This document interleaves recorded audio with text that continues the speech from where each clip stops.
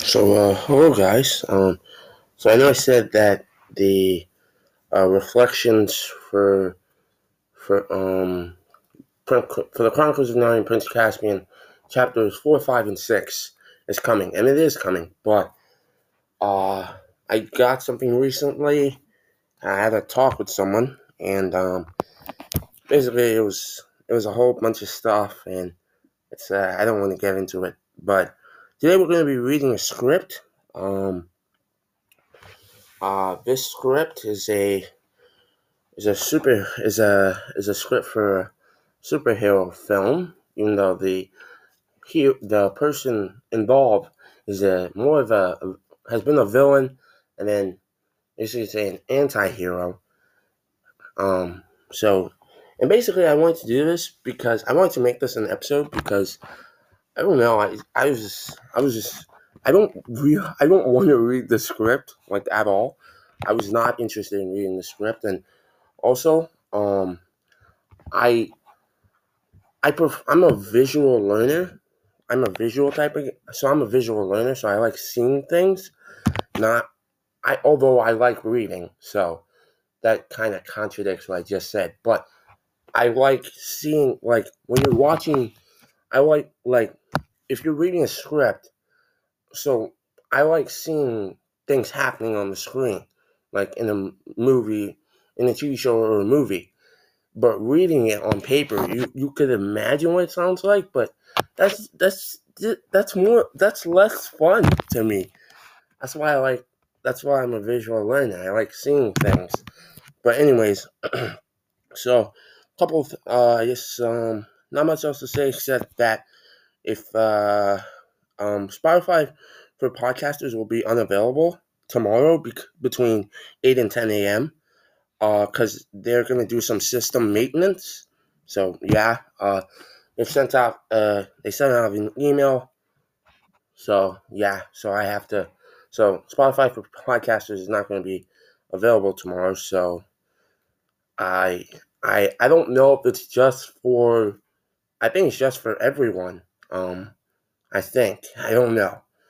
So yeah, I think it will be unavailable for the creators and people to listen to. No, all right. Never mind. I don't think so because there's plenty of other sites that you could listen to the episode. So never mind about that. But Spotify for podcasters will be unavailable tomorrow between 8 to 10 a.m. So while we do some system maintenance. So yeah. So the script, the script they're going to be reading. I guess so. I guess the reason I wanted to make this into an episode is because as I said before, I'm a visual learner, but also I just didn't want to read it by myself, just to read. Like yeah, I didn't want to read it by myself. I'm still gonna be reading it by myself, but I just more. Uh, it's kind of better this way because I'm not just reading it to read it. Although I am reading it to read it because I have to like um I don't know, explain some things I like or don't like or something like that. And I just it's better to do it this way instead of just not recording an episode. So I just wanted to take this opportunity to do this. So yeah. So the script we're going to be reading today is Venom by David S. Goyer, based on the Marvel comic character. And so far, the thoughts I have on the script are I'm on page 17, but I'm going to be starting over for the purpose of this. I'm going to be starting over, and I got to page I got to page 16 before I gave up reading it yesterday. And so far from what I've read, I'm just not interested in the script at all. But it's still plenty early in the script, so things might turn around, but I don't know. So yeah, let's just get started with it. Yeah. So yeah, David S. Goyer. I know that name though. I've heard that name. He um he's done some Like he's done some yeah, yeah. There you go. So yeah. Yeah, so what I know him most for is for writing screenplays for several um for so what I've known him for is him writing screenplays for several superhero films. So uh we have I so he so I'm looking at Wikipedia.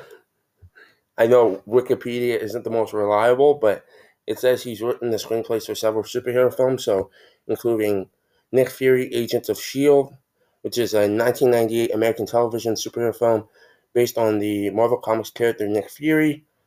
Yeah, uh, there's that. It was first broadcast on May 26, 1998 on Fox, intended to be a backdoor pilot for a possible new TV new new TV series written by David Goyer and directed by Rod Hardy. Don't know who that is, but yeah, he's apparently a Australian television and film director. The film had a $6 million production budget, and it stars David Hasselhoff as Fury, a retired super spy who is approached to return to duty to take down the terrorist organization Hydra. If you guys know Captain America, then Hydra is a big part of that of his world. So yeah. And continuing on with the plot, who threatened to attack Manhattan with a pathogen they have reconstituted known as the death's hand death's hand death's head virus. There we go. Sorry. Uh so there's that. He wrote the Blade trilogy, which is so Blade 1, 2, and 3, which is Blade Trinity, and from 1998 to 2004.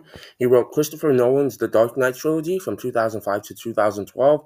And as you guys know, Batman is my favorite superhero, and if you don't want to call him a superhero, hero of all time.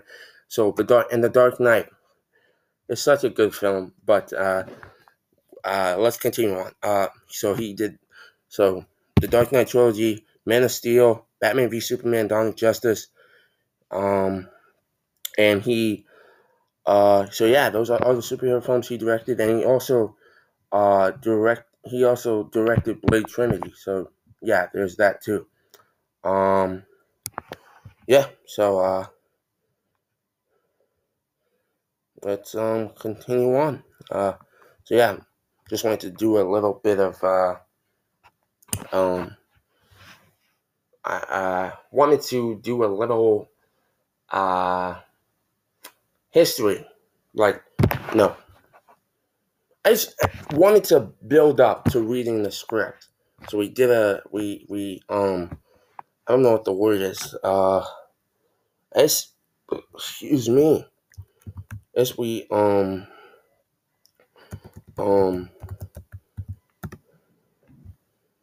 yeah, let me see.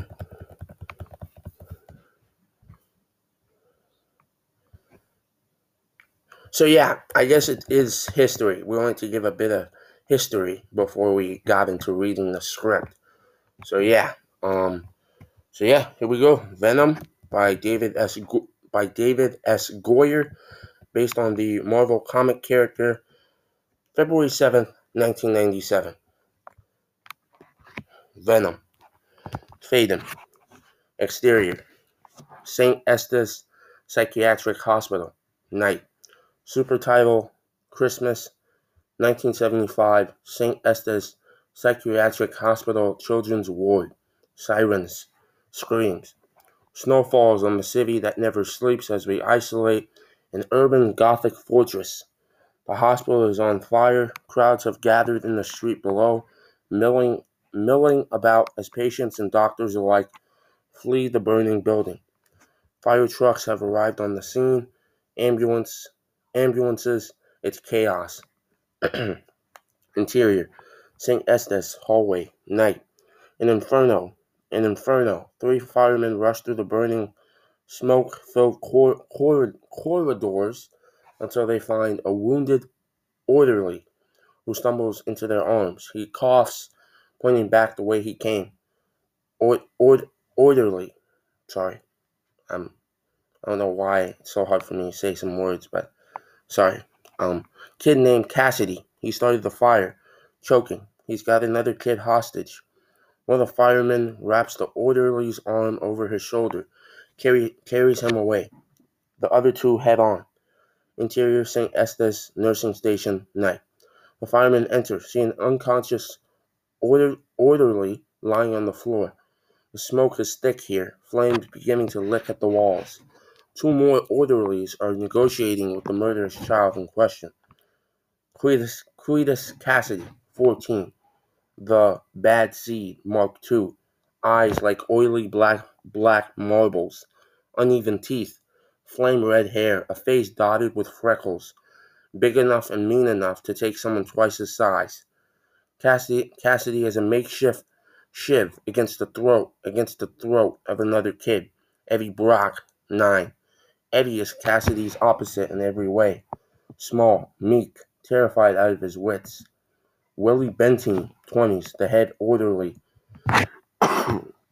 excuse me, tries to edge towards them. Let him go, Cassidy. You're never going to get out of here that way. A cruel smile creeps across Cassidy's face. That's what you think, Benteen, but we know different, don't we, Eddie? Tightening his grip. Eddie Weddy's his number 1 pal tonight. He's my ticket out of here. Just then, a section of the ceiling caves in, sending down a torrent of burning debris. Cassidy and Eddie are now effectively cut off from the others by a wall of flame.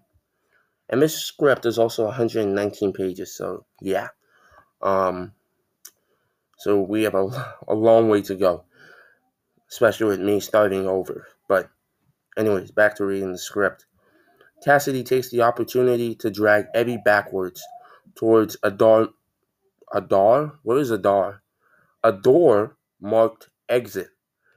Cassidy. Stairwell. Cassidy drags Eddie up to the smoke-filled stairwell, round and round, up towards the roof access door. Interior, St. Estes. Rooftop, night. Boom! Cassidy kicks open the access door. He shoves Eddie forward, who stumbles and falls. Cassidy turns back to the door, finds a wooden plank nearby. He jams one end of it beneath the door handle, the other against the roof.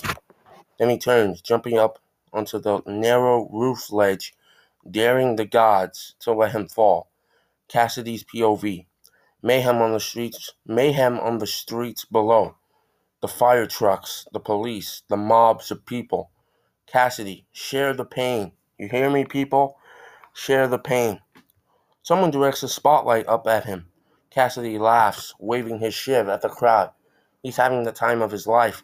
He's King Kong in Cagney, or Cagney. I don't know how to pronounce it, but yeah. All rolled into one. He drops back down from the ledge, approaches Evie. Beautiful, ain't it? Look at him down there, running around like a bunch of insects. You'd think I kicked over an anthill or something. Eddie suddenly leaps to his feet, screaming, assailing Cassidy with his fist. It's a valiant effort, but Eddie's just too damn small. Cassidy socks Eddie in the face, giving him a nosebleed. Then he socks him in the stomach for good measure. Jeez, you're 14. He's only 9. Damn. I can understand he's a serial killer, but he's much smaller than you, bro. Cassidy grabs Eddie by the collar, dragging him towards the roof ledge, shoving his face out over the abyss. Cassidy, how about it, Eddie? Want to see what it's like to fly? Eddie, tears stinging his eyes. No. Cassidy, I can't hear you. Eddie, no. Cassidy, know what your problem is, Eddie? You're weak. You're a fearhead, just like all the others. Cassidy drags Eddie back, gesturing at him with his shiv. Eddie stares up at him. wiping the blood from his nose. With a flick of his wrist, Cassidy cuts Eddie's cheek. Cassidy, your life is mine, forever. You remember that. One of these days, I'm gonna come back, and when I do, heads are gonna roll. Cassidy turns. We hear banging on the access door now. People trying to knock it off its hinges. He looks back at Eddie. Eddie grins, gives him a good-natured slap. You keep in touch. Cassidy steps away, heading towards the other end of the roof. He gauges the distance between this roof and for the next, a gap of some 20 feet. He smiles up for the insane challenge. Takes a running start, leaps. Young Cassidy sails through the air, just barely clearing the gap, tumbling to safety. He picks himself back up, grinning from ear to ear. Grinning from ear to ear. He shouts back to Eddie, I'm going to fix Cassidy. I'm going to fix them, Eddie. You'll see. I'm going to fix them all.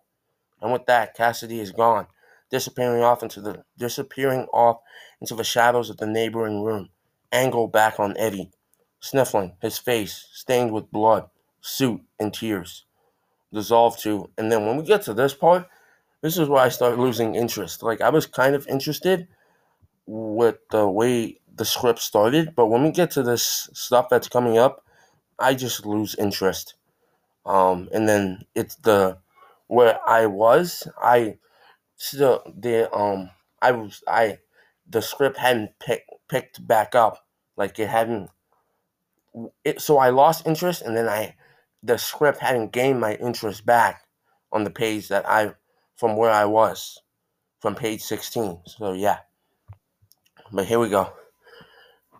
Dissolve to exterior space. Darkness, stars, we are drifting through the silent reaches, dropping down towards a storm-shrouded planet.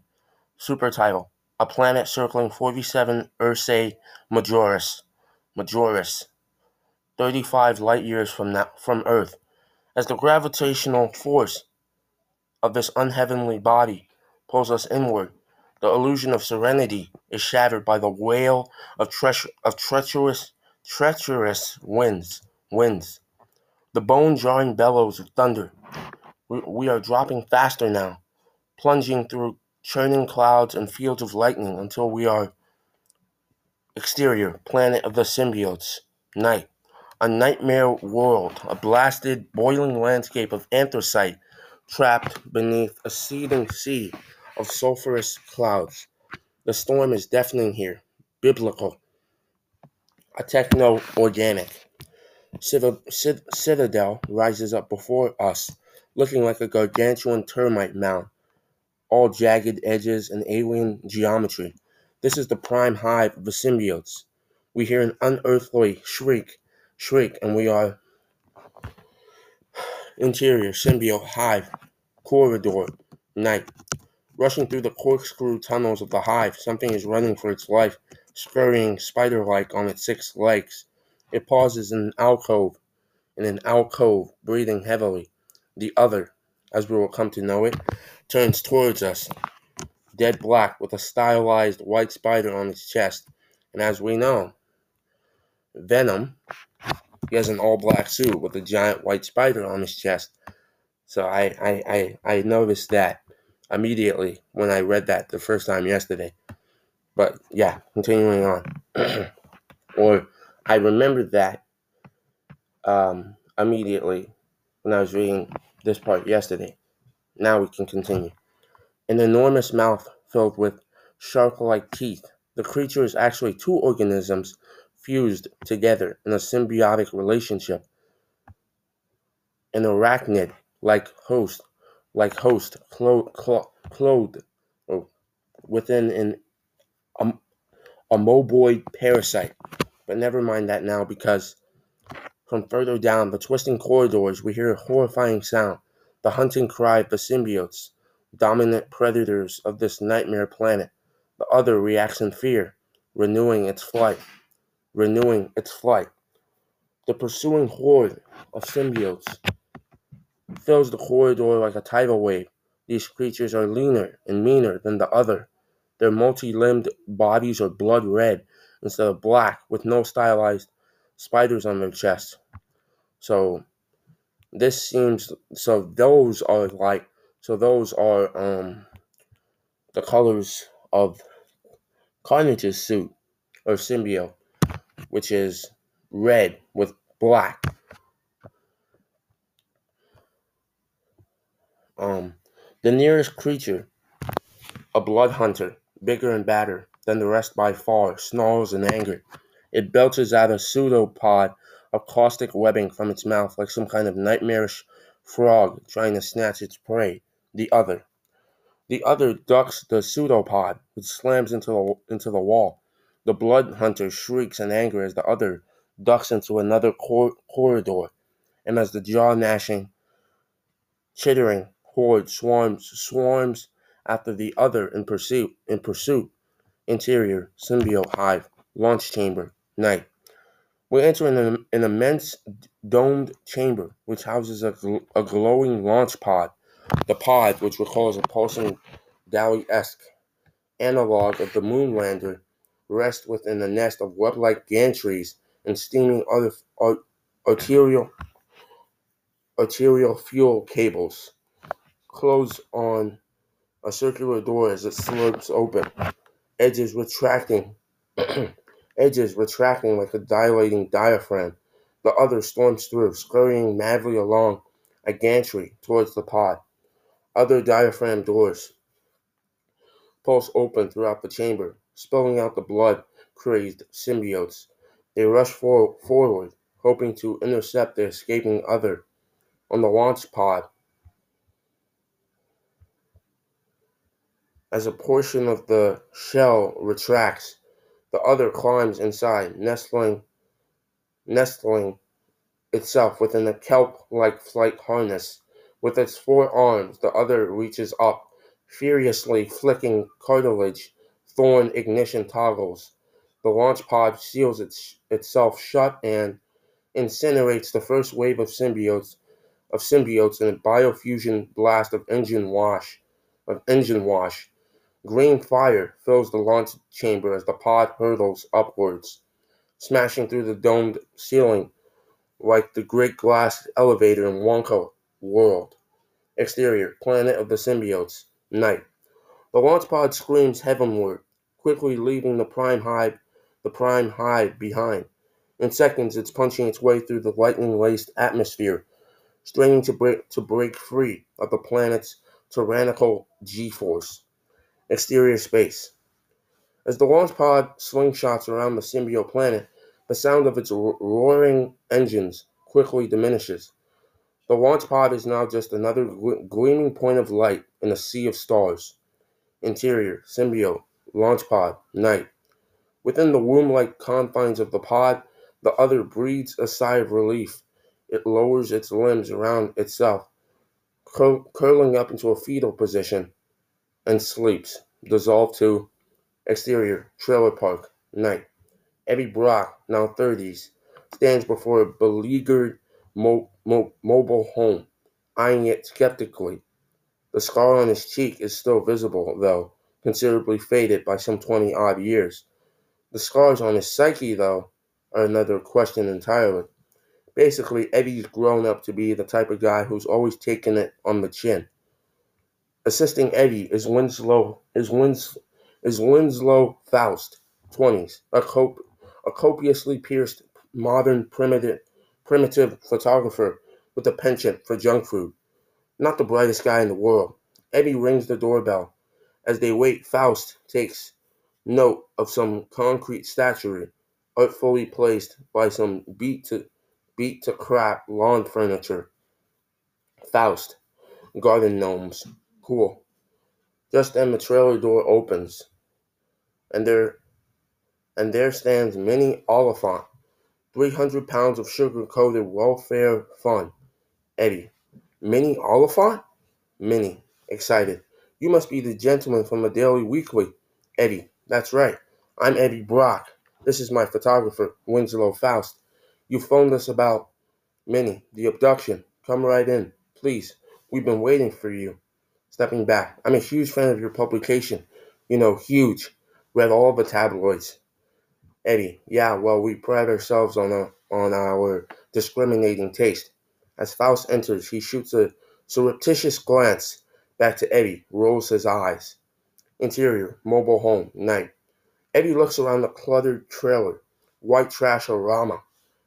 There's a generic husband parked in front of an ailing TV, a bulldog, a couple of snot-nosed children. He pulls out a notepad. Faust takes some photos. So, what exactly happened? That was Eddie. Minnie. Well, I was sitting here watching the shopping network. They had this collectible doll hour from 10 to 11 when I seen the strange light come down from the sky. Next thing I know, I'm feeling woozy, kind of feverish, like that's when I wake up on their craft. Their craft? That was Eddie. That's right. Minnie. That's right. Alien grays. You know, the short ones with the big eyes. They probed me with their devices, see? They put a microchip inside my head, her voice dropping to a modest whisper. Then they impregnated me. Eddie nods, trying his level best to keep a straight face. He looks to the crib. Eddie, could we see the space baby, please? Minnie waddles over to the crib. She pulls back the blankets, revealing a squirming little blue thing. Faust snaps off a few shots. Eddie, that's a pot-bellied pig. Minnie, insulted. It's an alien. I should know I pulled the damn thing from my own loins. Eddie, sighing. It's a pig. You painted it blue. Just then the husband rises from his chair, furious. Husband, God damn it, woman. I told you they wouldn't fall for it. Minnie, you shut your mouth, Henry Bean. In short order, Minnie and her husband are embroiled in a free-for-all. Knickknacks go flying, the TV is smashed, the crib is overturned, the piglet escapes, the bulldog starts barking, chasing the pig. The kids start crying. Eddie, hey, hey! Eddie tries to pull Minnie off her husband, then finds himself on the wrong end of one of her fists. Pow! Right in the face. Exterior, mobile home, trailer park, night. Eddie and Faust come hightailing it out the door, with Minnie hot on their heels. They scramble into their car, locking themselves in. Eddie keys the ignition, guns it, fishtailing around the yard. Only here comes Minnie, lumbering after them like some force of nature. She picks up one of the garden gnomes, heaving it like a shot put. Wham! The gnome takes out Eddie's rear windshield, but somehow winds up on the back seat, still intact. Cut to exterior, city street, night. We are floating down along the trash strewn byways of urban America. Junkies and hustlers. Noise, lights, end of the proverbial line. Camera end frames on a rundown building. Headquarters for the Daily Weekly. So I'm going to have to stop this recording because you can only record up to 30 minutes in your web browser. So, yeah, going to have to stop it right here, and then we'll start a new recording. Alright, continuing on with where we left off. Bitterman, off screen. Brock, interior. Bitterman's office. Office, night. Bitterman, the Daily Weekly's tight-fisted publisher, holds court behind his cluttered desk. Behind him are framed editions of the Daily Weekly's illustrious back issues along with the slogan, "The scum always rises." Eddie sits opposite. Eddie sits opposite Bitterman, nursing a black eye, looking like a kid who's been called in to see the principal. Bitterman, that windshield's coming out of your pay. I know. Eddie says that. Bitterman sifts through his desk, finds some coffee-stained pages. Bitterman, another thing. The story you wrote here on the mayor's crime record? Yeah, it sucks. But Eddie, but it's true. Bitterman, I don't care if it's true. I need dirt. I need mutants. Bat boys. Satanic cults. Leukemia kids. Breast implants. Eddie, look, I just thought. Bitterman, cutting him off. You thought. You thought. See, that's your problem. Our readers don't think. They eat, they watch Rolanda, they buy lotto tickets. They call the psychic lines. Are you starting to catch my drift yet? Why do you waste my time with crap like this? Throwing the pages at Eddie. We shuffle crap, not news. Alright? So what's the problem? There's something wrong with the gutter? You think you're too good for us? Eddie slouches in his chair, disgusted with himself. Eddie, I used to have some scruples. Bitterman. Yeah, and I used to be the Pope. You're a loser now, Brock. Face it. You had your 15 minutes of fame, and you blew it. That's why you're working for me. Shaking his head. You're pathetic, you know that? You can't even stand up for yourself. If you had even an ounce of self-esteem left in you, you'd haul your butt out of here. But you won't, will you? You're completely spineless. Eddie thinks about it, tempted, but then he just deflates. Eddie, look, no. Look, Bitterman, I need this job. I need the money. Bitterman smiles wickedly. Bitterman, well, too bad, 'cause you're fired. What? Eddie, disbelief. What? Bitterman, you heard me. Pack up your things, your history. Cut to. Interior, Daily Weekly building, outer hallway, night. Eddie exits the Daily Weekly offices, looking dazed, clutching a cardboard box with his belongings. Faust is lounging in the stairwell, taking a smoke break. Faust, tough luck, huh, Eddie? Huh, Eddie? Eddie nods, starts off down the hall. Hey, Faust, hey. Eddie looks back. Faust is holding up the garden gnome Minnie assaulted them with. Faust, you forgot your gnome. Keep it? Eddie, keep it. Or Eddie, keep it? Faust, actually grateful. Really? Eddie turns back, disgusted, walks away. Cut to. Exterior, City Street, night. Eddie, still clutching his box, is jostled this way and that as he makes his way through a crush of humanity. The street is an orgy of blaring noise and bright lights, car alarms, screams, laughter. Also, I want to say, I think I'm gonna turn this into a. I think we're gonna turn this into a series. We're gonna the Chronicles of Narnia. So yeah, wanted to put that out there. All right, where were we? Storefront barkers selling cheap but electronics, drug dealers, hookers, a legless beggar, religious fanatics, every one of them vying for Eddie's attention. Up ahead, we see here someone yell "Stop!" and see a purse snatcher charging towards us. He crashes into Eddie, sending his box of things flying. Clothes on one item. As it skitters into the gutter, a framed newspaper column from the Daily Globe. The title of the column is Venom. Just beneath it, there's a staff photo of Eddie taking them brighter days, back when he actually had a life. Eddie stoops to reach for it, but the lemming-like press of humanity prevents him from retrieving it. By the time the coast is cleared, a transit bus has rumbled up to the curb, crushing the column into oblivion. Eddie, hey. The bus driver flips Eddie off, guiding the bus away again, coughing up a cloud of diesel exhaust into Eddie's face. That was unnecessary. I think so, but whatever. Cut 2. Exterior, the deep, night. Eddie climbs up the stairs from the subway entrance, sees a trash can, angrily dumps his belongings into it. Across the street is a hole-in-the-wall bar, the deep. Interior, the deep, night. Low watt light, smoke heavy atmosphere, a couple of ulcerated vinyl cushioned booths, Vince,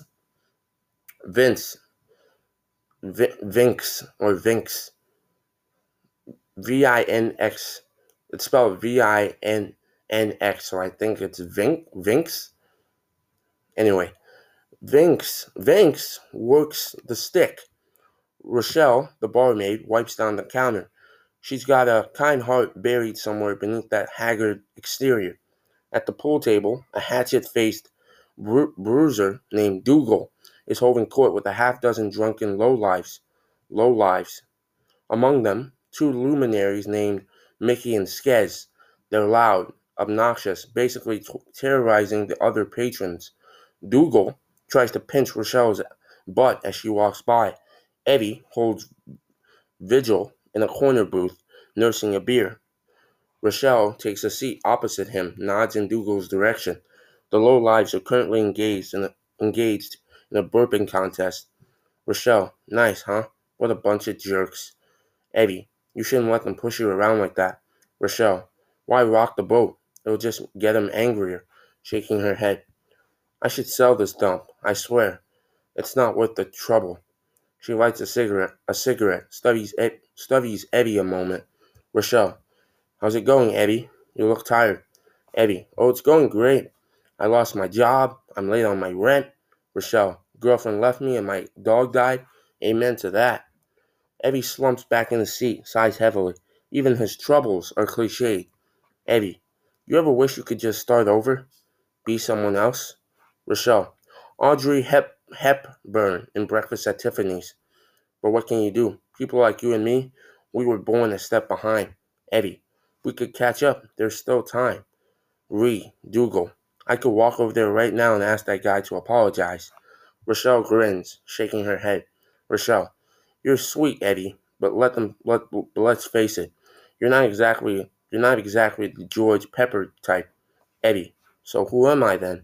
Rochelle, you know that skinny guy on the back of the back of those comic books? The one that always gets sand kicked in his face?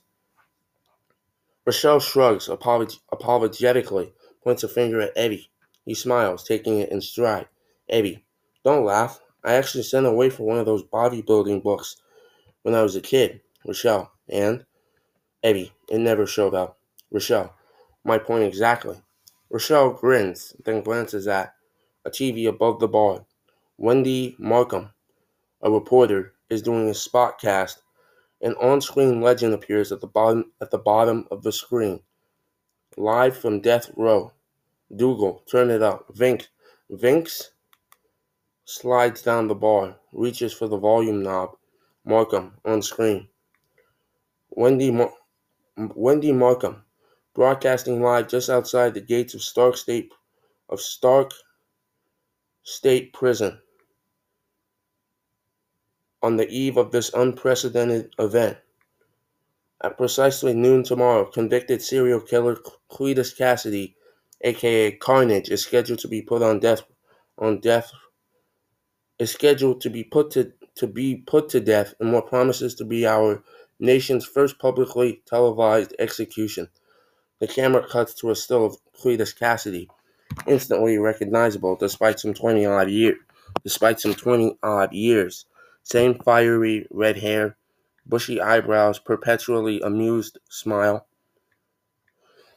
Dougal and his fellow cronies whoop enthusiastically, hoisting their beers in salute. Rochelle stares at the screen, shaking her head in disgust. Rochelle, televised execution. What's wrong with this world, anyway? Eddie's face hardens, his eyes filling with hatred. Eddie, nothing a few strategically placed tactical nukes can clear up. And as Dougal's crew start chanting carnage, carnage, cut to, this is where I stopped originally yesterday, but we're going to continue on. Exterior, Stark State Prison. Night. A full-scale media circus in underway, or is underway. I think it's meant to say. News crews with broadcast vans, state troopers, even a few ghoulish concession vendors selling Carnage Rules t-shirts. On one side are the hate mongers, brandishing signs with slogans like "Burn, baby, burn," and I like mine extra crispy. On the other are the Carnage groupies. Amidst this, Wendy Markham continues her spotcast. If I said him earlier, my bad. It's a lady. So yeah.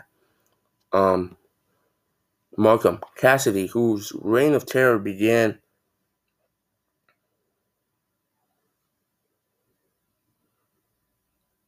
when he murdered his own mother, spent the remainder of his childhood at the St. Estes Psychiatric Hospital for Emotionally Impaired Youth. Oh, so in the movie it was going to be his mother, but in the comics it's his grandma. It's his grandma, right?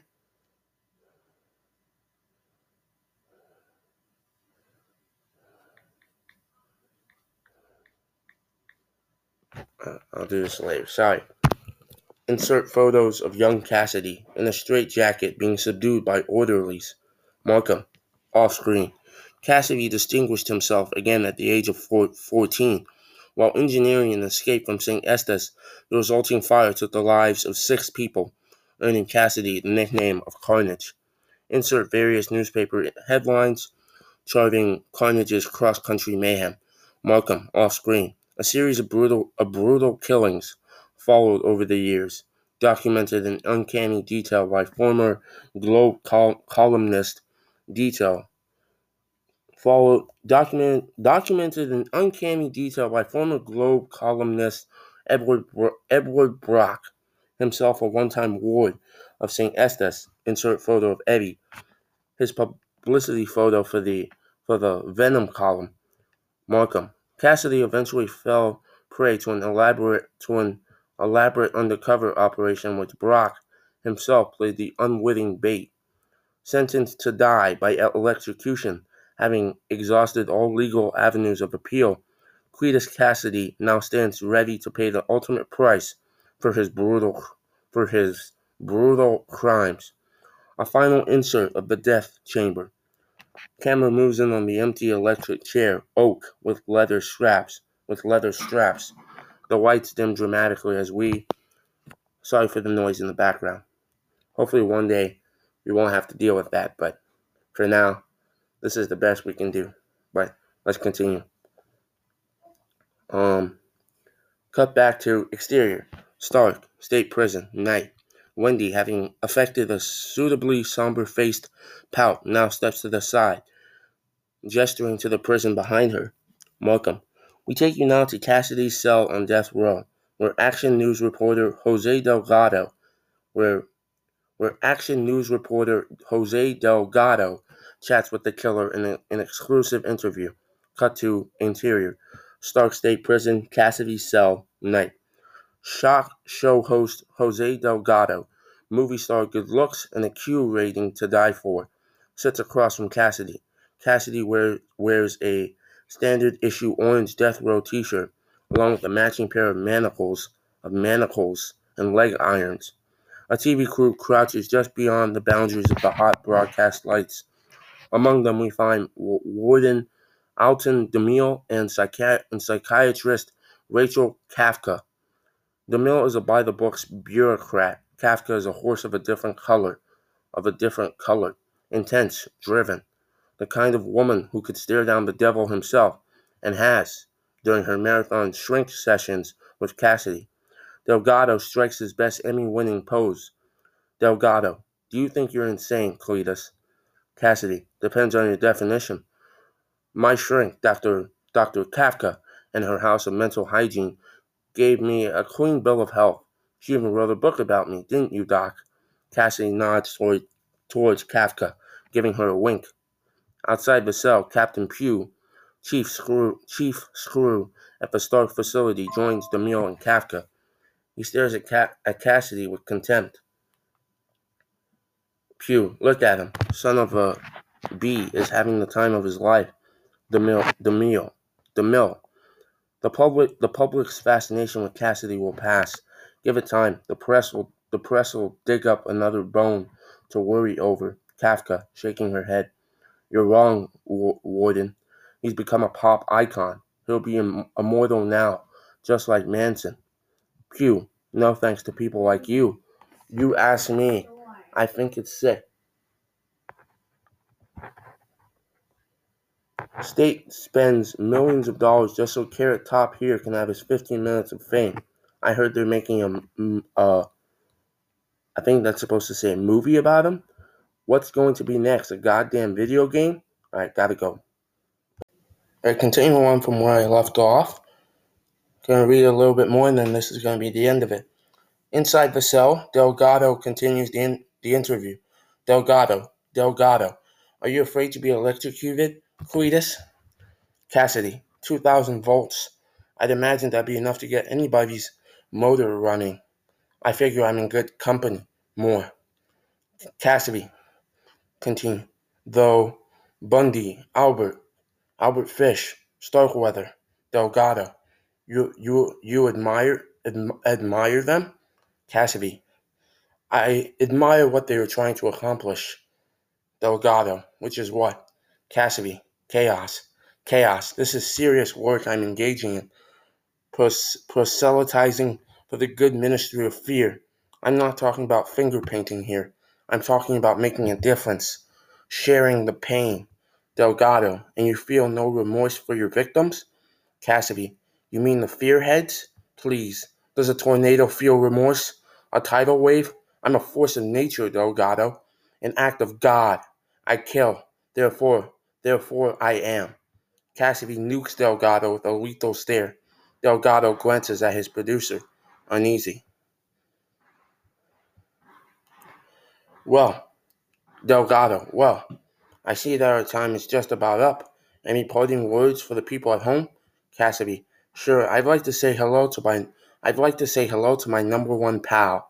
Cassidy turns now, staring directly into the camera.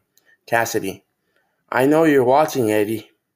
Somewhere out in TV land. Come down to the prison tomorrow. More. Cassidy, continue. Watch me fry. I know how much you love a good barbecue. Interior, the deep, night. Eddie stares at the TV, gripped by remorse and anger. Eddie, don't worry, you son of a bee. I'll be there. At that moment, Dougal approaches, looking from the TV to Eddie and back again. Dougal, hey, wait a minute. You're that reporter guy. To the other, heads up, people. Got ourselves a celebrity here. The other drunks crowd around Eddie. He tries to slink away, uncomfortable, but Dougal collars him. Dougal, I thought I recognized you. So what was it like, reporter man? Give us the scoop on Uncle Carnage. Share the pain. The mention of Cassidy's nickname sends the group into another round of carnage chanting. Eddie, you people think Cassidy's funny? You think he's some kind of joke? The man's a homicidal maniac. He's killed dozens of people. Dougal suddenly turns nasty, grabbing a fistful of Eddie's shirt, yanking him forward. Dougal, you better watch what you say, Chumpy. You're talking about the main man. Behind the bar, Rochelle tries to defuse the situation. Rochelle, take it easy, Dougal. Dougal. Dougal, shut your mouth, Rochelle, or I'll come over there and shut it for you. Rochelle glances at Vince, who reaches for the phone. Dougal, don't even try it, old man. Eddie, look, I was getting ready to leave anyway. Dougal shoves Eddie back. He trips, falling flat on his face. Dougal upends a glass of beer over Eddie's head. The lowlifes howl. Dougal, so leave, puss. Eddie picks himself up. Dougal gives him a boot in the butt for good measure. Rochelle comes around the bar, helping Eddie up. He's angry, contemplating retaliation. Dougal, goading him on. Come on, Chumpy. Take a shot. Rochelle, Sato. Do yourself a favor, Eddie. Just keep quiet. Just keep quiet. Get out of here. Eddie swallows his rage, turns away. As she escorts Eddie towards the door, Dougal shouts after them. Dougal, and don't come back, you sorry butt sack of crap. Cut to exterior space. The symbiote launch pod roars past the moon, making a beeline for Earth. As it punches through the atmosphere, the launch pod ignites, flaring up like a falling star.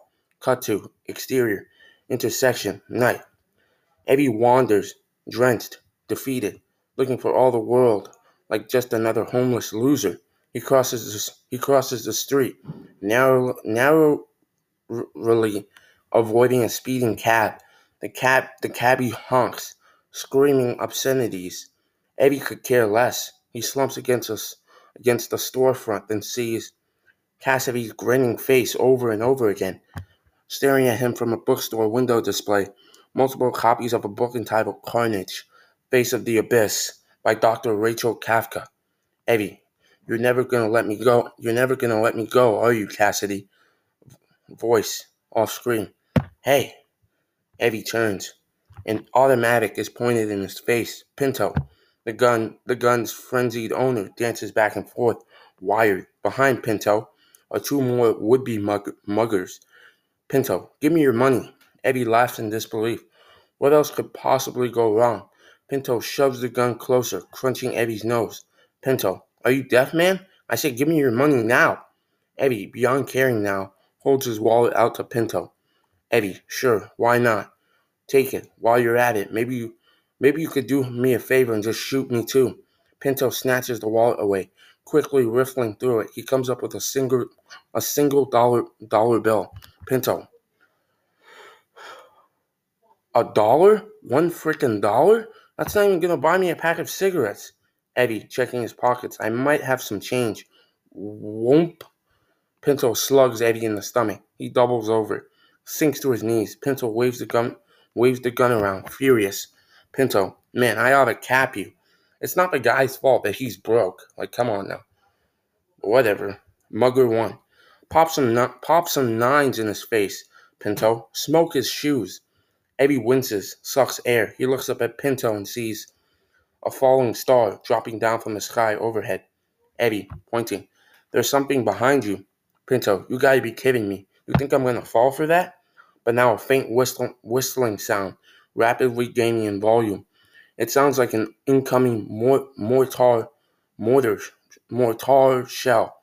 Pinto looks up. He just has enough time for one wide-eyed gasp before wham! The launch pod hammers Pinto and his cohorts into ground round, taking out a good portion of the street along with it. Beat, beat. Neighborhood dogs start barking. A haze of smoke and ejecta particles hangs over the street, slowly clearing. Gradually, we see a steaming crater, some 50 feet wide, filled with tangled, twisted metal, chunks of asphalt, severed water mains. And at the center of this mess, at practically ground zero, we find Eddie, buried beneath a blanket of debris. He sits up, coughing his face. He sits up, coughing his face smeared with soot. The fact that he's alive is nothing short of miraculous. The still glowing launch pod rests before him, emitting a series of crackling sighs. With a sudden hiss, a seam in the pod splits open. Eddie scuffles back, wary.